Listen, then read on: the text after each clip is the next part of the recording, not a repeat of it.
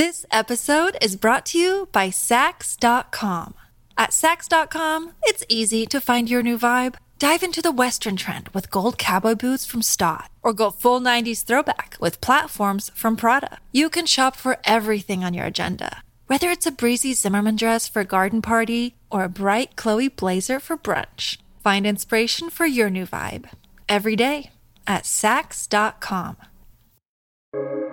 Welcome to the New Books Network.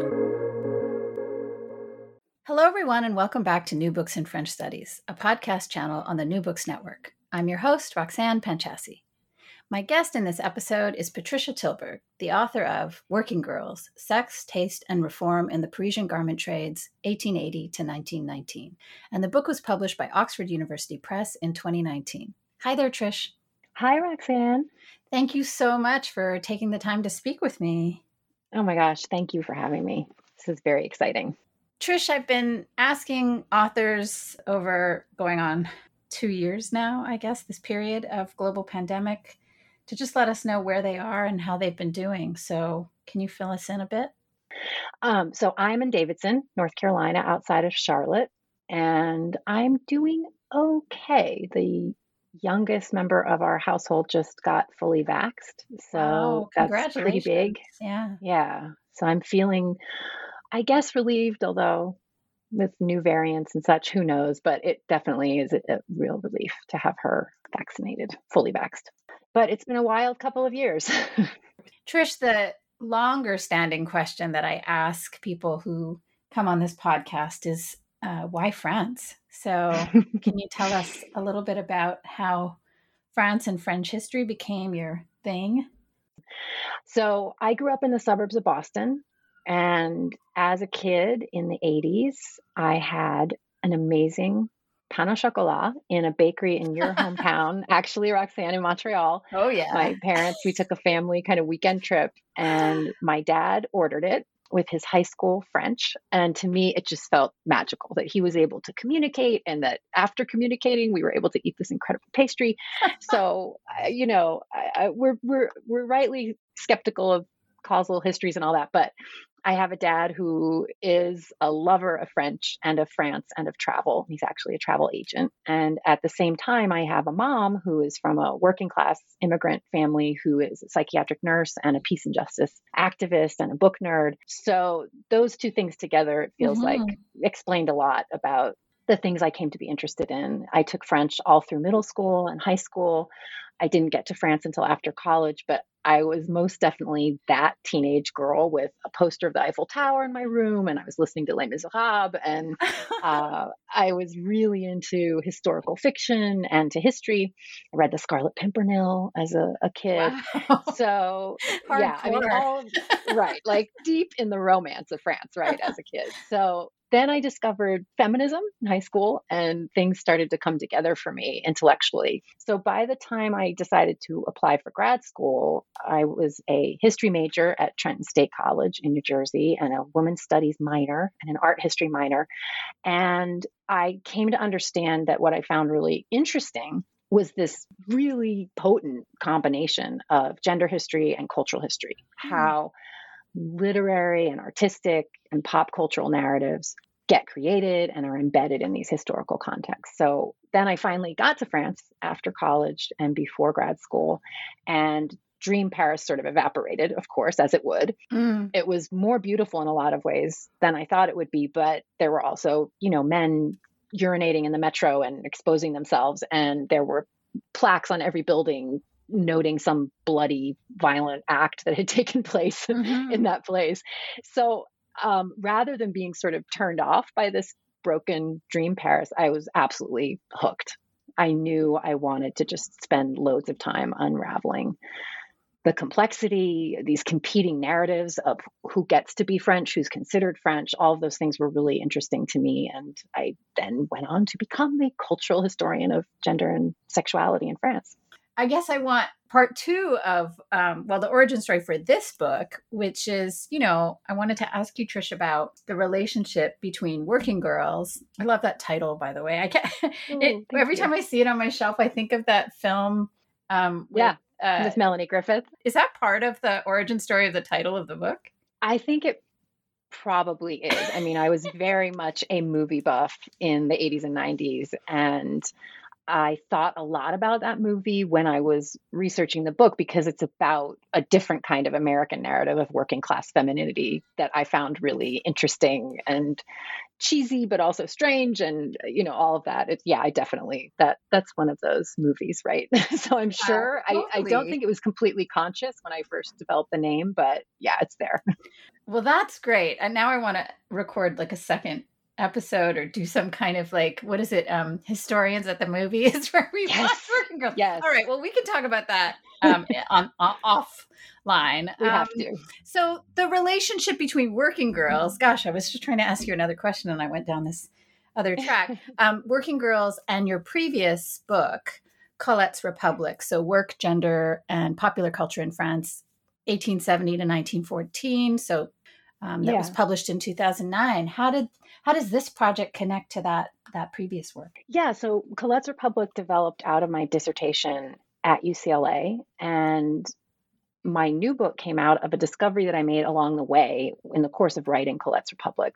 So in 1910, Colette at that point is this gay divorcee in every sense of the word, living with a woman, traveling around France, taking her clothes off and performing in vaudeville and performing in pantomimes specifically all around France. And she, over the course of this career, visited a mime class in Paris that was being put on by her stage partner, this mime, very famous mime, Georges Vague, at a working women's conservatory, the Conservatoire Populaire de Mimi Pinson.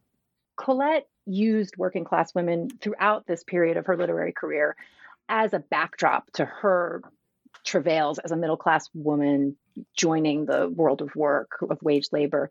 So she writes about this mime class for working women, and she writes about their joyfulness and their youth and their beauty and their ability to just work and not complain. And I thought the way that she wrote about them was really strange and condescending. And I was also intrigued, though, that there was such a place as free mime classes for working class Parisian garment workers. I thought that was really weird. And I found an incredible archival collection at the Bibliothèque Historique de la Ville de Paris, this Fonds Charpentier, that explored this philanthropic organization for Parisian working women that, among other things, put on free mime classes, but also did free classes in the performing arts and was a charitable organization and got free theater tickets for working class women. And what struck me throughout this archive was the approach by the organizers to the women they were intent upon helping. Like Colette, they described them relentlessly as pretty, jolly, hardworking, and imbued with this preternatural fashion sense.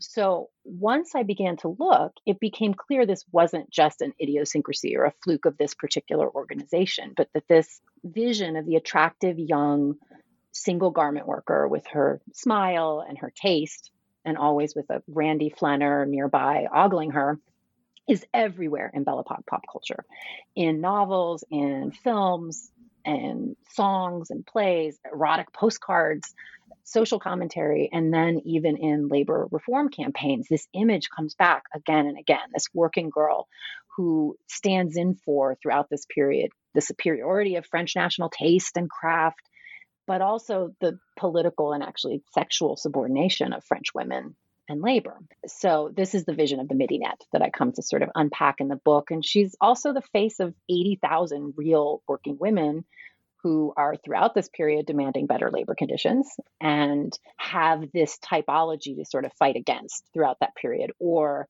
to use it to amplify their demands. Okay, Belle Epoque, for those who don't know, I mean, it's such a lovely pair of words. And they probably make people think of all kinds of things. What's the short version that you tell people when you say you work on the Belle Epoque and they say, what's that?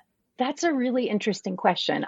I was trained really as a fin de siècle person, right? To think of the late 19th century, particularly when we're talking about elite bourgeois French cultural history, the fin de siècle as this period of sort of pessimistic decline, the explosion of the irrational, Bohemian Paris, right? Mm-hmm. Thinking of the explosion of psychoanalysis and all of those things. And then the Belle Epoque is used as this term later after the cataclysm of the war to say, oh, that was that beautiful period before everything went haywire.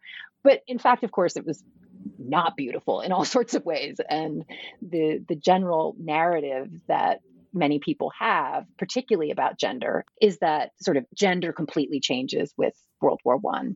Women are cutting their hair and smoking cigarettes and changing the oil on their cars. And, we've lost this beautiful, long-haired, corseted French woman of the fin de siècle. I stop at 1919, not because the image goes away. In fact, I found lots of material about the midinette and Mimi Pinson throughout the interwar period, into the 1930s and even 40s. People are using this term and beyond. I just felt that this seemed like a good way to bracket off this particular turn of the century French investment in a particularly nostalgic vision of France at a particularly tormented and active period in French labor politics. Mm. This is really the moment in which the French garment trades radicalize and decide to go on strike around 1900. But in the decades before that, the growing push from unions and working class people across France to have modern labor rights. And it's not a coincidence that it's in those same decades that the midinette explodes as a pop cultural figure, right? Mm-hmm. This very pretty, delectable vision of labor, which is a young single woman who's probably sexually available, who knows how to work hard, but also is not some sort of miserable character, right? Who's going to complain and ask for more. And this is exploding at precisely the time that these women were complaining quite a bit in reality, right? Mm-hmm. And taking to the street quite a bit throughout this period. Yeah, I know a little bit about this period, but obviously not as much as you do, Trish, and I know about this figure, or I knew a little bit, but, and had a kind of image in my mind, but exploring that set of connections between this kind of fantasy and the materialities of working class life, and especially working class women in this period is really one of the things I find so compelling about the book. And I think fantasy is the appropriate word here, because this is very much what I found again and again in these primary sources. There was a clear erotic fantasy on the part of many, mostly middle-class men about these women. It was a fantasy, but it had incredible political import. And so it's an image that I think 19th century historians and early 20th century French historians have heard of the midinette, right? She's a figure that pops up everywhere. But it's only relatively recently that she's become this historical phenomenon in her own right. And to really figure out first what it means to have a generation, more than several generations of French men, fantasize and eroticize working class women in this very particular way. And then what do the garment workers themselves do with that image? So we've said the word midinette many times now, but and it's one of those things where I was reading your book and starting out the book, and of course I've heard it. I mean, it's like in some songs too, and I guess I hadn't in a very long time gone back to like, what does midinette refer to and mean? So can you just tell us, so that people who aren't necessarily French speakers, or even those who might be, but we don't always stop to think, oh yeah, that word comes from that. So can you just tell us, Trish? Yeah, like you, I had heard the word and probably even thrown it around a bit. And I think Colette used it at times. So no, I never really knew for sure what it was. So midinette comes from the moment that garment workers in Paris tended to be most viewed by mostly middle-class flaneur and journalists and guys on their lunch break, which was the lunch hour. Because of the structure of the garment industry in this period and the geography of the garment industry, many of the main couture houses are sort of in the center of Paris. And at lunch, the doors of these ateliers would just sort of burst open, and all of these women would come out and eat in the park or on a street corner, maybe go into a cafe. And so this becomes this scene that is just repeated. I mean, it is really difficult for me to get your listeners to understand how often this same image of garment workers bursting out of the doors, laughing and heading out to lunch appears in songs, in poems, in silent films, in novels, in stories from this period. Again and again, these rapturous descriptions of these pretty bright-eyed girls like rushing out into the street for lunch, quote unquote, although they mostly in these scenes never eat or eat very little and just eat a handful of cherries and some French fries, and they're very picturesque. Yeah. So midinette comes from this, that these women are so associated with this supposedly magical moment when they fill the streets of Paris with their gaiety, and, you know, lecherous men can watch them and maybe seduce them. And that comes again and again in this fiction as well, the seduction scene. So midinette is the term that emerges a bit later. So in this period that you're looking at, the later part of the 19th century and into the 20th century, but she is preceded by another figure, the grisette. And that whole first chapter is kind of about that shift from the late 18th century figure of the grisette to the midinette. So do you want to tell us the short version of who that is and how we get from one to the other? When I first found that Colette visiting that mime class, and it was part of this Conservatoire Populaire de Mimi Pinson, which was a bunch of midinette taking a mime class, but Mimi Pinson was the name of the organization. And these women were almost always never referred to by name, but were just called Mimi Pinson. So Mimi Pinson is actually a fictional character from an 1845 story by Alfred de Musset.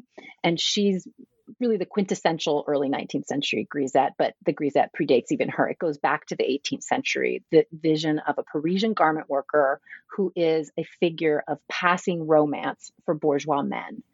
And we see this type really explode in the 1830s and 40s as these women became really common cultural currency. So I do, in the first chapter, go into that history and then look at the way that the grisette is reactivated in the turn of the century as this deeply nostalgic sign, a sign of romantic longing for a Paris that is seen as lost. And in fact, from the beginning of the grisette, in the 1830s even, you can find odes to the grisette that say, but they're all disappearing, right? It's a sense of a kind of femininity, a nostalgic traditional femininity that is disappearing, and it's disappearing alongside an older Paris. And so the grisette is a really perfect figure for a kind of Haussmannizing Paris, where Paris itself is getting rid of, bulldozing literally lots of its old neighborhoods. And so the grisette is inseparable from that. There's a cartoon in my book from the 1880s that shows a kind of new woman, a modern woman in bloomers on a bicycle running over Cupid, this little baby. And she's running over the baby with her bike. And on the side of the road is this more traditionally dressed 19th century lady in a longer dress. And she has a hat box, which is very much the sign that you're a midinette, that you're a garment worker. And the caption basically says something like, this one, the traditional woman will save love from that other one, basically. Like these traditional women will be the savior of love in France. And at the bottom, it says, Mimi Pinson, bless your poverty. Right? Like that we need to keep those women poor, essentially, and laboring to maintain love. So that she can be an object of sexual delectation for bourgeois men. Yeah. In a way that the new woman can't, right? The new woman is this castrating feminist virago. And so I do think the reactivation of the grisette nostalgia is in reaction in part probably to the new woman, but also the midinette herself is a more traditional woman, a less threatening new woman, a less threatening modern woman. Yeah, that was really interesting to sort of think about and read about the relationships between these historical figures of women, not just working class women, but especially working class women. And then, how these different female and feminine figures around this period are all expressing in different ways this intersection of like capital and labor and like the urban landscape and culture and male predatory and other forms of pleasure and sexuality. And then also the nation, either the nation's degradation or the nation's pride. Could you talk a little bit, Trish, about the book as a type of labor history? Yeah, I mean, I am a cultural historian by training, and I would not have been able to do this project without the incredible work of generations of French labor historians. The Midinet's strikes in the Belle Epoque and efforts at labor reform in their industry were important and significant, but they've often been somewhat side notes to larger labor actions. This was an industry, the garment trades, that was slow to action. In their day, they were often sidelined and mocked to some extent by even socialist labor organizers. But what I found was that the Midinet as this cultural figure is an outsized presence, right? She's even ubiquitous. But within labor history, she's just this sort of side figure, like, oh, those garment workers they were slow to unionize. They didn't really know what they were doing. So on one side, we've got cultural historians who've interrogated the Parisian picturesque as a modernist invention framed by bourgeois, mostly male anxieties about urbanism and industrialization. And here the Midinet is everywhere, right? But only as a figure of fantasy and entertainment and sexual adventure. On the other hand, you've got labor historians who've produced these voluminous research on working class political movements and social reform. And here, Parisian garment workers are there for sure. I don't want to imply that they're not, but they're more sidelined, I think. And I wanted to try to bring those things together and understand that this very bourgeois Parisian picturesque that includes the Midinet as a figure of fantasy actually had real consequences for the way that labor reform, particularly in the garment trades, played out. And we see it kind of threaded throughout. And we see garment workers themselves very aware of this image and at times using it, at times rejecting it, trying to push against it, feeling themselves boxed into a corner by that vision. So that's what I meant by trying to bring together cultural history and labor history in that way, right? Trish, we've talked about sources along the way here in lots of different ways. What are the highlights that you would want us to be aware of in terms of your research and also the relationship between this figure, I guess, and these actual 80,000 or so, you know, working women, like how you're getting at that through your source material? The great challenge for me with this book was finding the voices of these garment workers. There's a dearth of French working women's autobiographies from this period in contrast to a relative plenty of such documents in the German workers' movement, for example.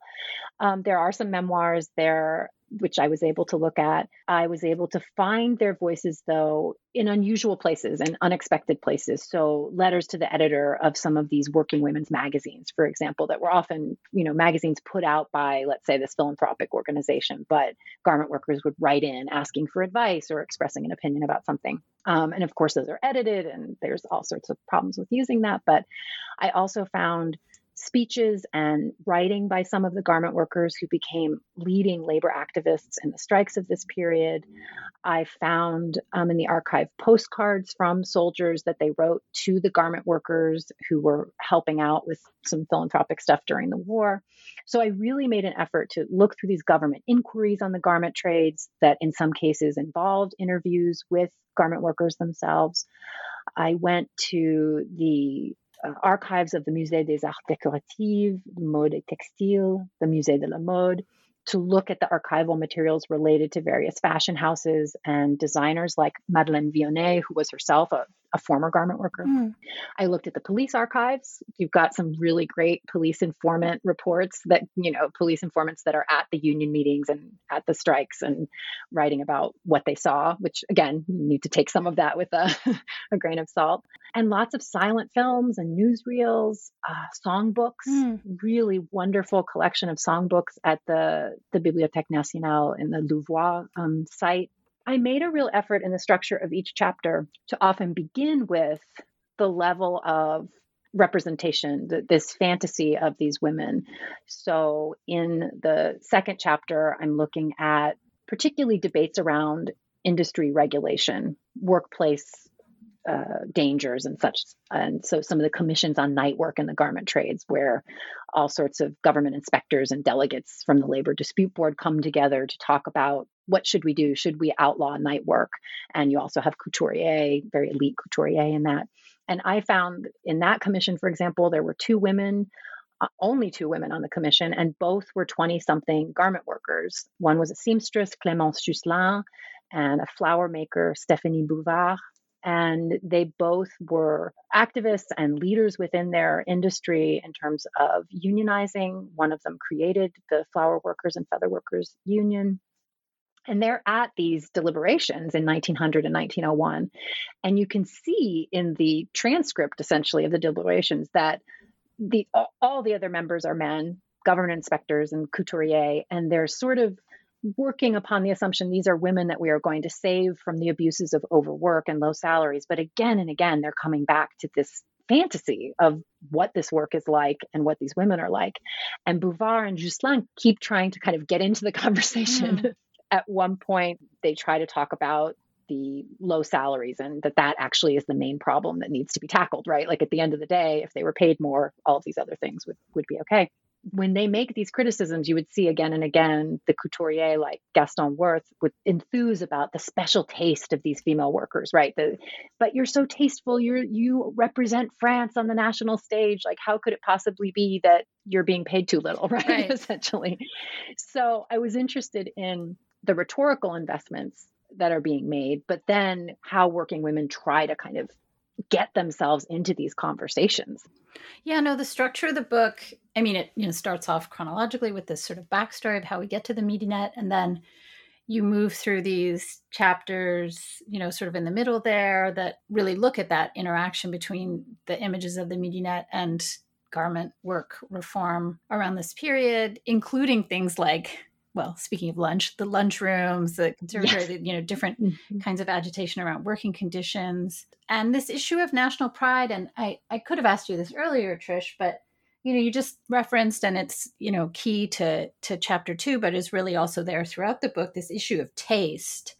And, there are these things that we think of as, apart from the fact that these are French women, and this is set in France, and, the Parisian landscape and all of those things, but, taste, beauty, fashion, these things that have very particular historical trajectories and meanings in the French context. And I guess, I want to ask you about how the Midinette is different from or connected to both, I guess, to, 19th century, turn of the century working women in the garment industry in Britain. I'm going back to my exam reading list now. So tell me about your relationship to Judy Wolkowitz. Tell me about your relationship to Kathy Price. Yeah. That's all I have right now.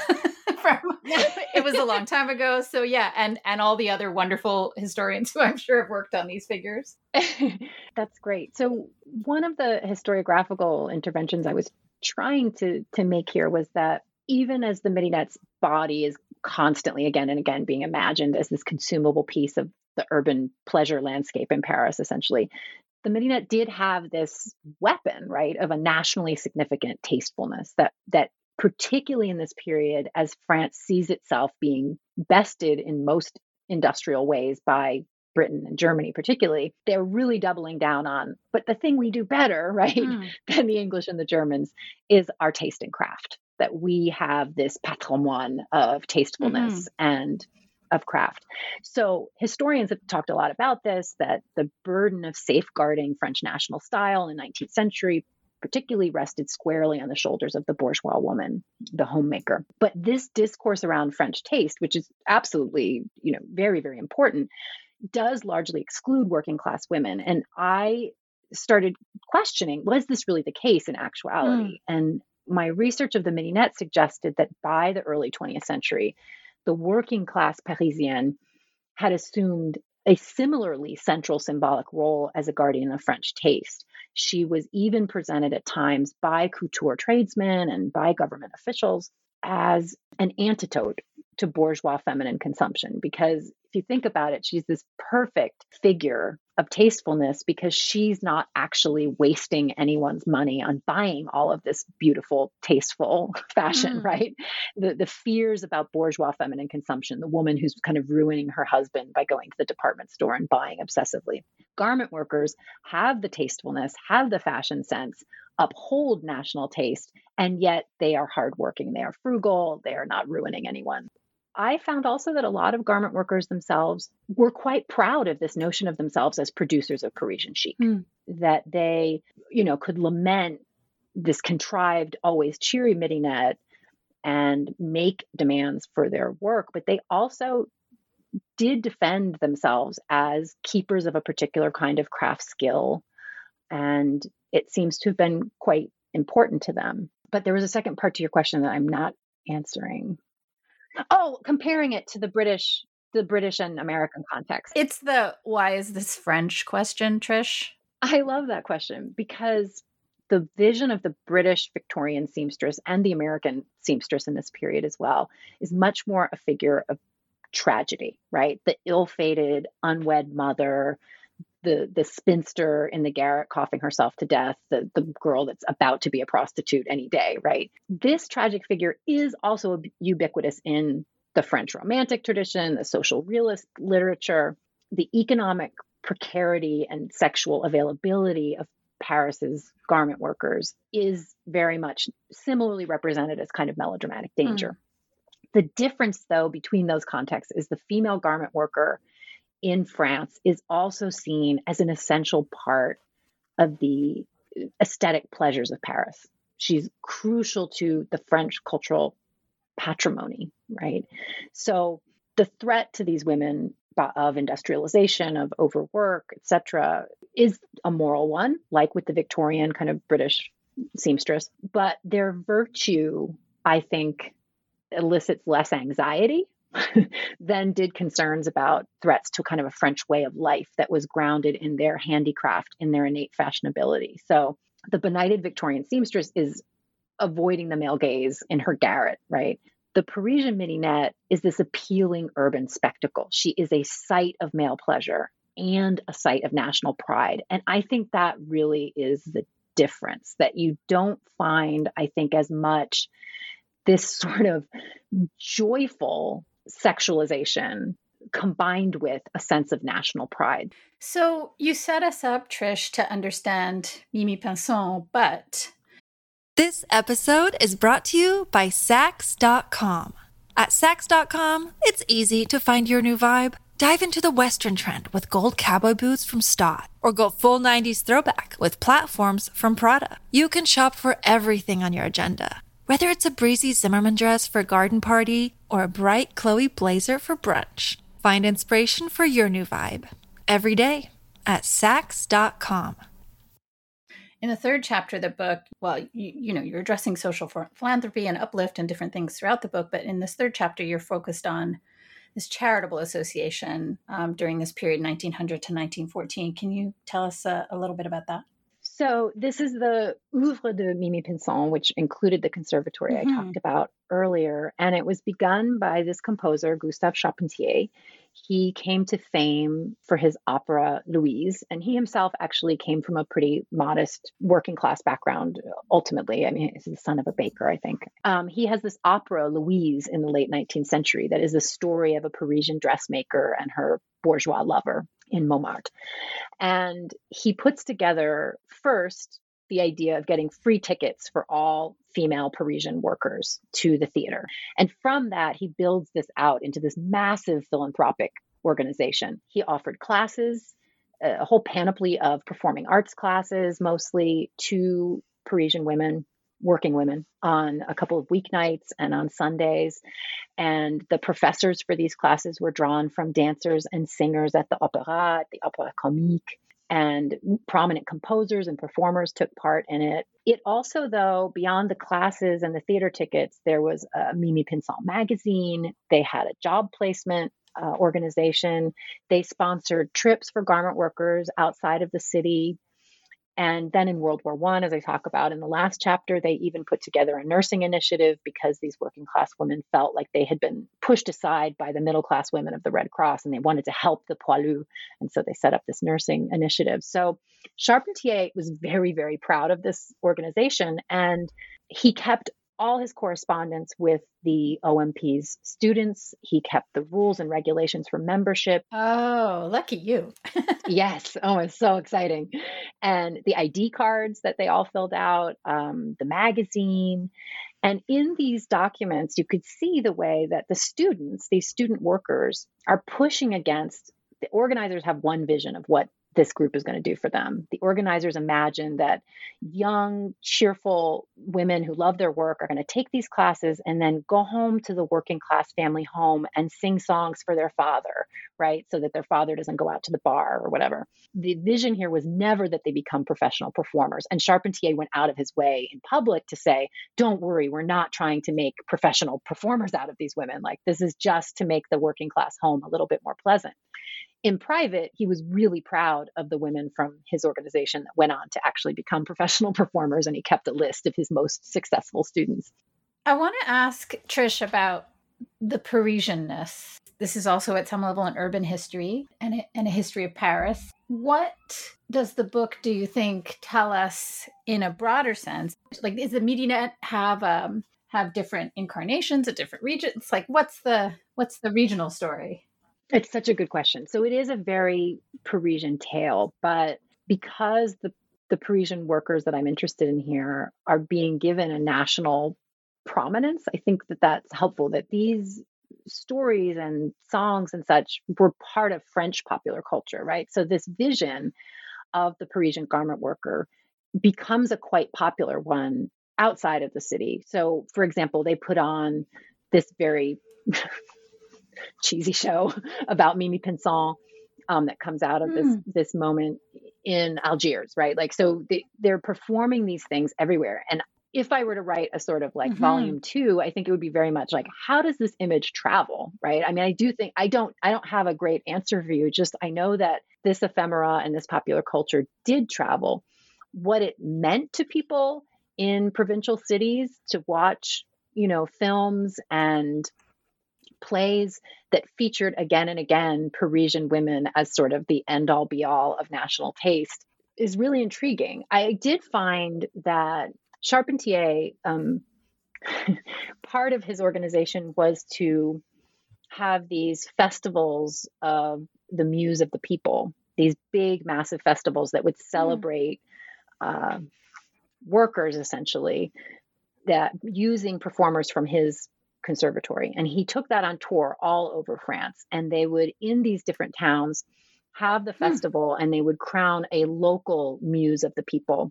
And they'd go to sort of a coal mining area in the north of France and crown a local Muse of the People who's a working class woman who was, I think, working near the coal mines and that sort of thing. So not garment workers, right? And so he definitely saw it as, this is something that we can sort of take out into different working class areas and celebrate this vision of kind of social community and a French landscape of work and capital that is, if not peaceful, because he certainly believed that there needed to be reform, but that it had this sort of healing power. And it's quite popular. People attend this Muse of the People festival all over France. The other thing that's interesting, when I looked at some of the industrial regulation debates and such, particularly around this question of the red rose, this artificial flower that turns out was making garment workers sick throughout this period because of the ways that it was being made, which included lead poisoning of the workers themselves. Again and again, there are, of course, artificial flowers are being made in other cities in France, not just Paris. And these labor inspectors go to all these different places and talk to the people in charge of these flower making establishments in other parts. In Reims, I think, was one of the cities. In Limoges, they make flowers as well. And they're often talking about the fact that these workers are just not as good as the Paris workers, that you have to, that Parisian workers come with much more apprenticeship, that these women in the provinces just don't have the finesse that the Parisian workers do. So it comes through quite a bit when you look at the actual labor discussions, that there was a valuation, a valuing of the Parisian garment workers' skill that had like a real kind of monetary value for these industrialists. And that comes through I talk about the Franco-British Exposition of 1908, in which they sort of put on display in London what is Parisian industry, what is French industry. And it tends to be, well, look how amazing our French fashion workers are. And there's all this reporting around, in England, the garment industry needs to kind of bring in workers from Paris to kind of teach people how to make corsets and things like that. I don't go into this really fully in the book, but this is a period in which the garment industry in France, the Belle Epoque Parisian workforce, has one of the largest populations of immigrant workers in the country. Russian Jews and Eastern European immigrants are an increasingly large part of the workforce in Paris. And I think we have to understand this as a significant context for this nostalgic promotion of a thoroughly French and thoroughly Parisian, as they saw it, white French female midinette in these decades. So the 5th chapter of the book really gets into this period of the strikes of the first couple of decades of the 20th century. And I found myself, rooting for the militant midinette, but then also, seeing the ways that other types of projections and fantasies get made around that figure of the striking female garment worker. And the thing that came up for me in this chapter, I mean, apart from, there's lots of things going on here, but one that I specifically wanted to ask you about was, to think about the midinette in relationship to other male workers. I mean, we could talk about other female workers, but, especially in this, how male labor, so not the bourgeois male, and maybe they're the same, in terms of, or they share things. So that's certainly true with, I don't know, like the context that I know a little bit about, like protective labor legislation in other places or whatever, that, working class men adopt all kinds of bourgeois attitudes about women when they're talking about women workers. So, I mean, so you know what I'm getting at. Like, how does the midinette illuminate our understanding of labor activism and of the kind of gendered politics of labor militancy? Yeah. In this chapter, I look at this wave of strikes in Parisian couture that go from 1901 up through 1919. And it's almost every year there's some major strike in the garment industry. And often it is being started by female garment workers. And there's these decades of agitation in the needle trades that actually do bring some incredibly concrete reforms. So I do look at the beginning of the chapter at these mostly bourgeois male representations of the striking midinette as a girl out for a lark, as a flirt, looking at, the coverage in the mainstream kind of bourgeois press of the strikes that see these women in extremely sexualized images. But then, yes, I got into within union circles, within the circles of labor, socialist men, within that kind of world, they're at once replicating some of the bourgeois. They're pushing against some of what the bourgeois men are saying. They're saying, don't just talk about our women in this way, right? They're mothers, they're sisters. They do defend sort of the honor of the midinette from bourgeois male representation. But at the same time, they absolutely replicate socialist men within the sort of union circles, replicate the notion of these women as feather-brained non-activists, that they're taking to the street because it's fun, because they have a new hat, because they want to, most troublingly for these socialist men, because they want to sleep with policemen or middle-class men, that they are class traitors, essentially. And there's one particular strike where the male head of the union is saying, like, you're not going to get any more than you've already got. We have to end the strike. And the women are pushing back and saying, no, we want to keep going.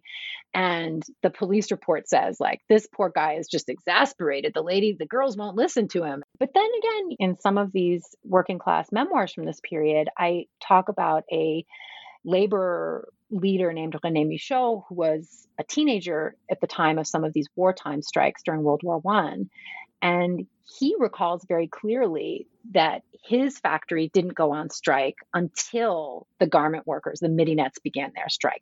And for him, it was the working women, along with some more radical young male workers like him, who made the wartime strike successful. And he remembers even singing in this, one of his strike actions, singing a strike song that was written by the Midinet, a Midinet strike song.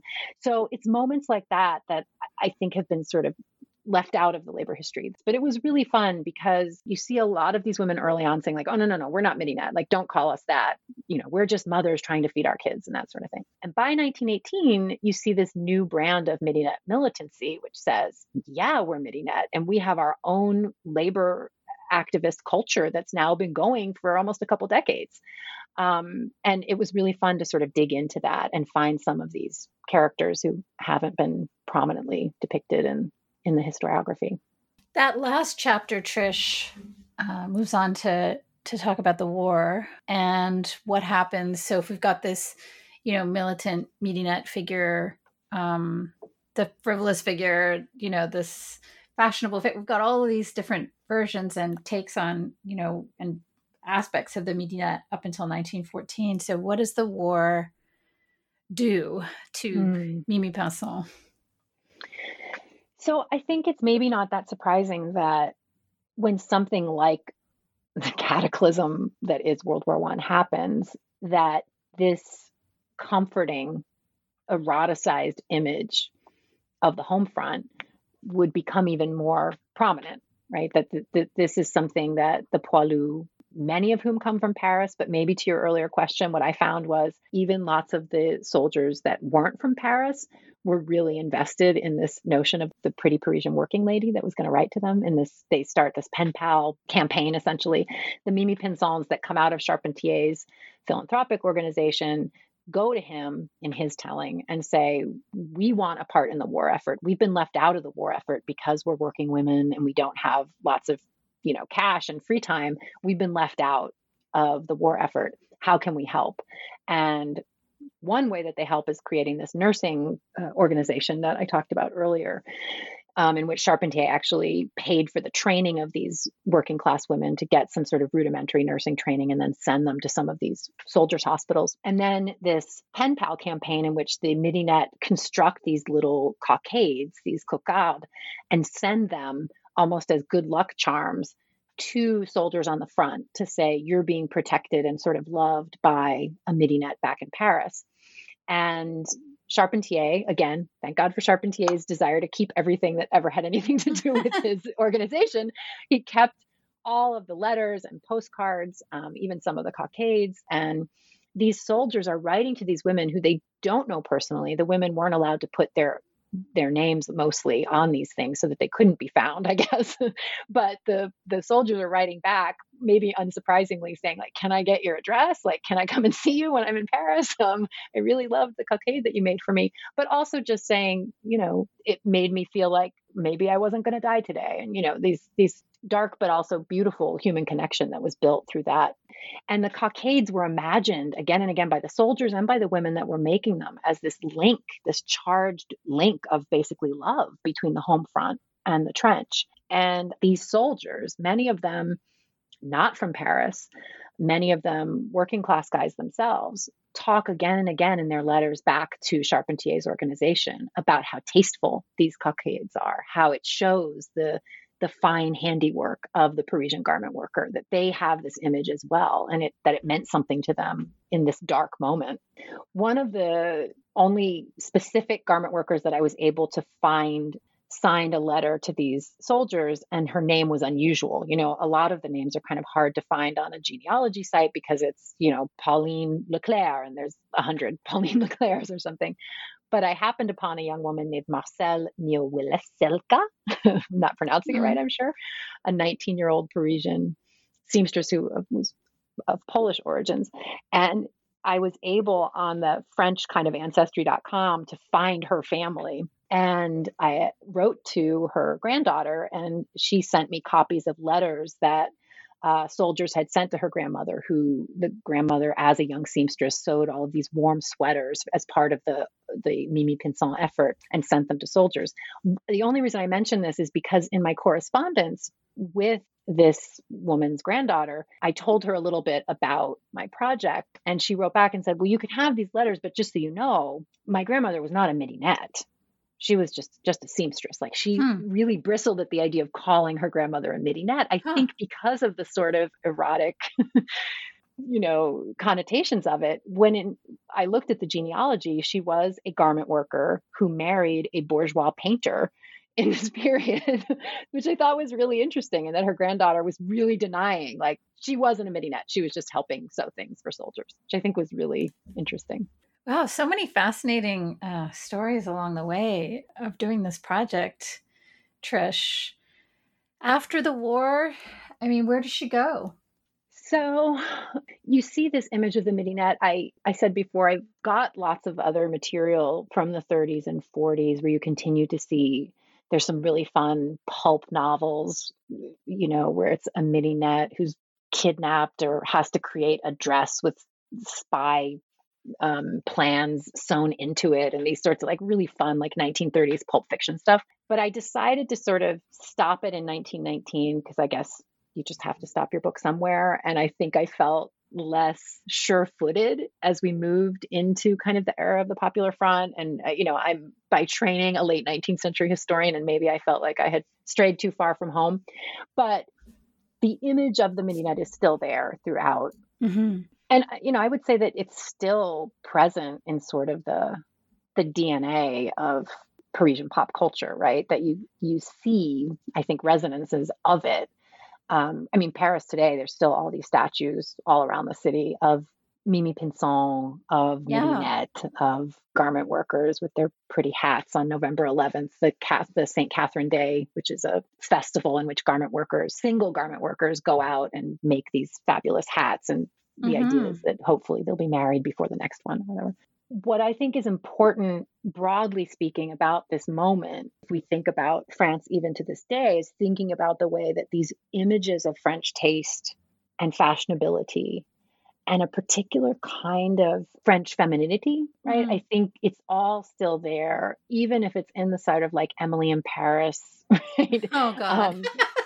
Not to bring up the show that shall not be named, but I haven't even watched the show, so I don't know, but I think it gets at something about this vision of Paris that, again, like it's full circle back to kind of my Eiffel Tower poster, and then actually getting to Paris and watching a man like urinate all over the metro, right? That the romance of the city has a lot of power, but it's a power that covers over so much. And I think particularly when it comes to issues of class, this kind of notion of the Parisian woman as just effortlessly lovely and effortlessly dealing with gender difference, right? This comes back to a kind of old debate in gender history in France about thinking of Mona Ozouf writing about French singularity, right? That French women have less trouble with sexual difference than American feminists who seem like they just can't handle this, that French women somehow are better with men, or whatever the cliche might be. And I think a lot of that is connected to a particular kind of bourgeois femininity in France, but it's also related to this image. They're better moms too, right? as we know. Right. I have so many things that I want to continue to talk about for hours now, but including I think now I kind of do want you to watch Emily in Paris and write some brilliant, how the idea of the working girl in Paris, what she has been reduced to. She's from away, but also, that idea that the sort of transnational perceptions of these figures, there's also a French image of an American working girl, or, that right. Kind of how these things kind of cross oceans too. But we don't have time to talk about all of that. I do have time, however, to ask you, Trish, what's been going on since this book came out in 2019, what you see for yourself in terms of projects to come. So what's been going on since December 2019 is that the pandemic started right after it.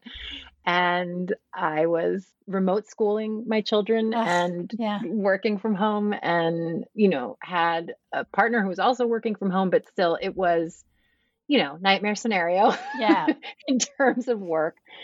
And I feel like it's important for me to mark that with this question, because I often feel like when I get to this point of any kind of interview with someone whose work I admire, it just always feels like, oh my God, and they're already doing this whole other thing. And that's just it's so demoralizing in some way, right? I sort of think right now, I think of this question as an opportunity for people to tell me whatever they want, including, especially after this last couple of years, like including, I don't know yet. Which is kind of where I feel like I'm at a lot of the time.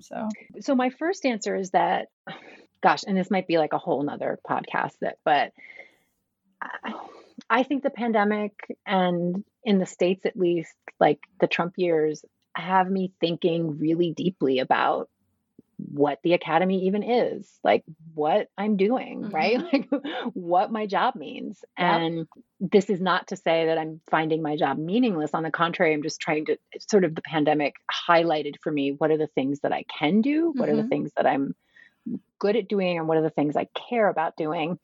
And the book coming out basically as the pandemic sort of crashed down, I love my book, it's like, love it, and I want to cradle it, and I want people to read it, but it also sort of felt like, oh, who cares, right? Like it just feels so frothy, right? Like in some way, totally like a history of, so that was tough. It felt really confusing, right? To want to be promoting the book, but knowing that it just wasn't going to happen, and sort of feeling like, oh, well, 11 years of research is okay. So that's partly my answer is I think this is a time of really kind of, for me, thinking through what is the value of, a monograph 11 years in the making. And maybe that's just because that's how I write, and, wherever it might be.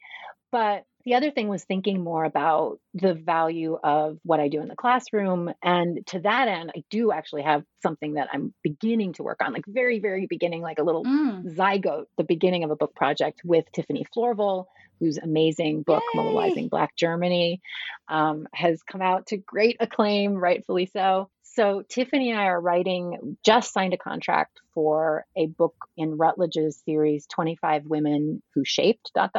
And our book, which will be kind of targeted at undergraduate history courses, will be 25 Women Who Shaped European Feminisms.